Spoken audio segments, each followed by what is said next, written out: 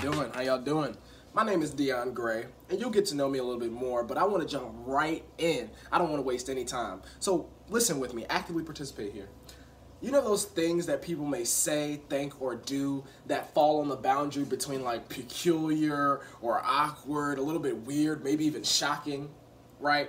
For example, if I was to ask you to fill in the statement, America, land of the blank, home of the blank, what would you say? Feel free to answer that either in the comments or rhetorically. It really doesn't matter. All that I care about is you're actively paying attention. And if you're actively participating and paying attention, you probably would have followed it up with something like America, land of the free, home of the brave, which you should, I hope you would, if you live here, right? But that's not the point. What if I said I think it should be changed to America, land of the feeble-minded and home of the bounded?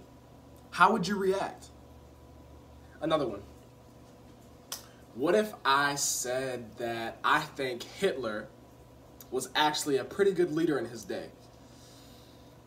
Things get a little tense, right? Things get a little tense. I'm bringing up things that aren't normally talked about, right? And why is this important? Well, would you always want to hear the same thing? One. Do you know everything in the world? Two. And is there a possibility that if you listen to something else outside of what you already know, would you not learn? Three. See, we need spaces for people to say things that aren't necessarily on the norm. And that's why I'm here today. I have one more hypothetical to give you to see how you'd react. And I think I know where this one would go, but follow me. You might feel a little convicted by this one. Why is it that we all refer to the United States as America? Technically speaking, America is a continent. Two continents, to be precise, North and South America. Between the two, I think there are something on the order of 29 to 32 countries between the two continents. The United States happens to be one of them. South America has a lot of Latinx countries, but the point is, are we so self-absorbed and pompous that we've claimed a whole two continents to represent our country? Now, I'm pretty sure that most of us aren't just pompous like that and aren't self-centered to the point where we claimed a whole country, but the point is, nobody's ever talked about why that is the case. And should it be the case? I don't think it should. And I learned this specifically from some international students that I worked with over the summer, over the past two summers, July 2018 and July 2019. Now, I mean, they really expanded my worldview for me to see that, yeah, why do we represent, or why do we think we represent two whole parts when we're really just one piece of one of those parts, North America. The United States is a part of North America. But again, I say that all to say, when's the last time you had an insightful conversation with somebody outside of your social circle, outside of your particular field of knowledge or interest, somebody that you don't know, that you were able to go, oh, hey, come on. When was the last time you were able to do that and thoughtfully articulate yourself and leave that situation feeling like you learned something? Maybe you weren't persuaded. Maybe you weren't going to take any new action or new behavior based off of what you talked about, but you learned something. You genuinely walked away edified and happy you had that conversation.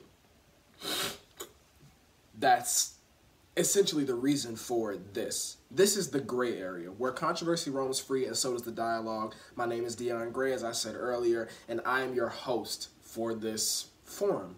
I call it a forum because the definition of a forum, and I have my handy-dandy Webster Google with me. The definition of a forum says a place, meeting, or medium where ideas and views on a particular issue can be exchanged. I thought this fit better than a radio station or a book or even a podcast because those all kind of section you off into one medium. Whereas I'd love to post videos. I'd love to be recorded in some form or fashion. I'm going to post just content, for you to read and just engage with. So it really isn't, fair to the gray area to call it any one thing because it's a forum over multiple mediums, addressing multiple issues, and we'll get into that. Particularly in this episode right now, I want to establish why it's so important. for the gray area. Or spaces like it. It doesn't necessarily have to be this. I'm going to promote me, of course, but it doesn't have to be this particular one. It just needs to be a space where people can speak fully on what they think. That's important because I've noticed that people don't like being outcast, right? Especially when they hold an opinion dramatically different from those around them.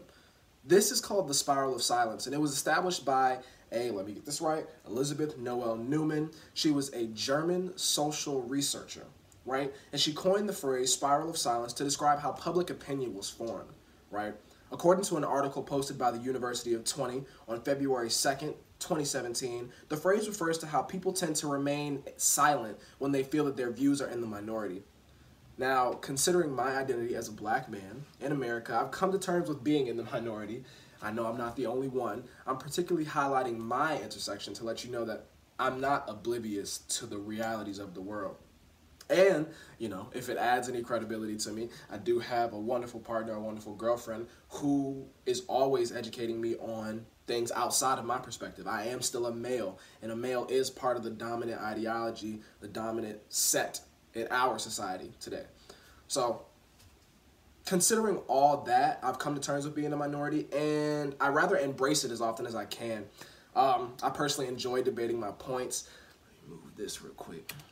Personally enjoy debating my points, sifting through opposing materials and facts to find eventually the truth, right? Or even if it isn't a full truth, I also want to find understanding. I think a lot of times we get caught up in the fact that people don't think like us. And I fall prey to this too. It's like, why don't you get it, right? But the point isn't for them to get why you do what you do. The point is for both of you to understand how each other operates and to be able to maneuver around that. I don't have to like it, but I definitely can respect you once I understand you. And we can do everything with respect. But going back, I love sifting through those points, and I often engage in interesting conversations with my peers that inevitably shed light on some new piece of knowledge. And as the host of The Gray Area, I'd like to do those same things from my interpersonal conversations on this medium as well. Through comments, through polls, through any type of social interaction, you name it, I'm going to try to instill it here. All right. So how did this come about?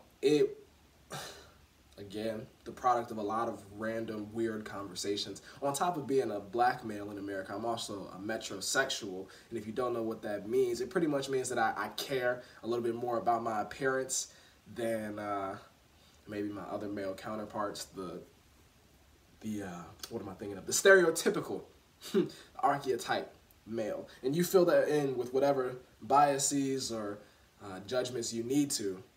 But I have a lot of weird conversations because people don't necessarily expect what they get from me. I digress. You'll see that I get on streams of consciousness, and that'll be for our benefit and sometimes against us because I don't want to take up all your time. I know you don't want to have all your time taken up. But the biggest inspiration for The Gray Area comes from a response I got from Trevor Noah. You know Trevor Noah, Daily Show Trevor Noah.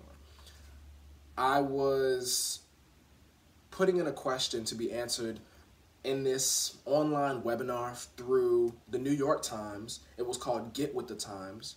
And this particular webinar was on race and identity in America Now. Trevor Noah was the guest star. So you had collegiate students all over the country sending in virtual questions and hoping that Mr. Noah would answer them on live. And your boy got picked. I'll put that in here at the end so you can see that.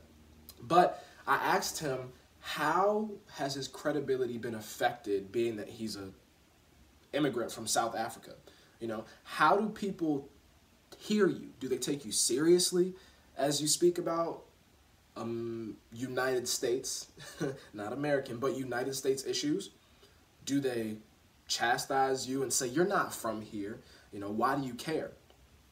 He had a really good answer. He had a lot of good stuff in his answer, but the thing that I gravitated towards the most was his notion of embracing the mantle of an idiot. He said because he wasn't known, or because he wasn't from here, he didn't know where the boundaries lay for certain things. He didn't know the cultural norms for how to do things or why we did things. So he began asking, and through his asking, clearly he was being educated But then there was also another subset of situations where he would ask and the person he's asking doesn't know why they know what they know. Imagine that. Why do you believe white men can't jump? I don't know. Why do all black people like watermelon? I don't know. Why are Asians good at math?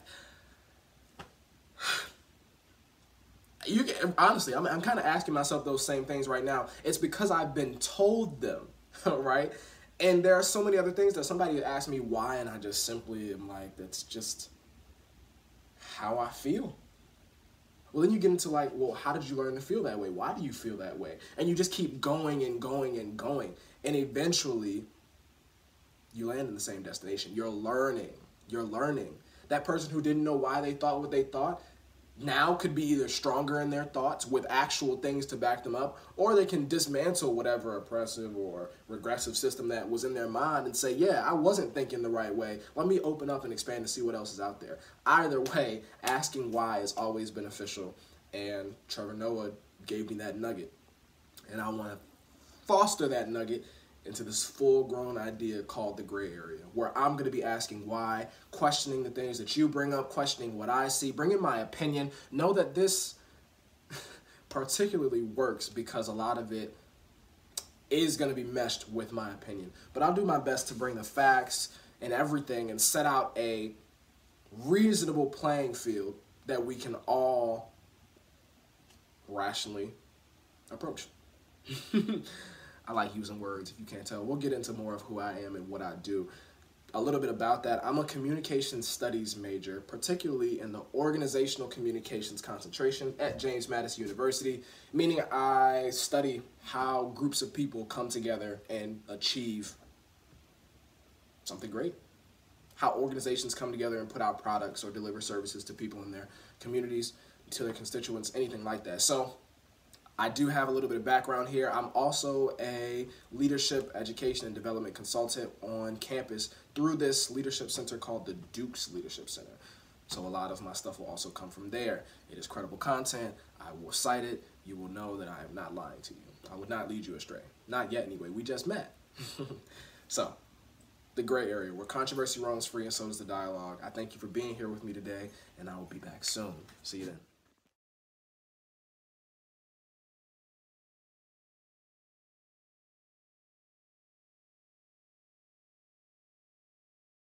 Question, please. Hi, my name is Dion Gray, and I'm from James Madison University. My question for you is, how has being born in another country affected your credibility in the United States? How has my being born in another country affected my credibility? I think that's a double-edged sword, I found. Like most things in life, it's a gift and a curse.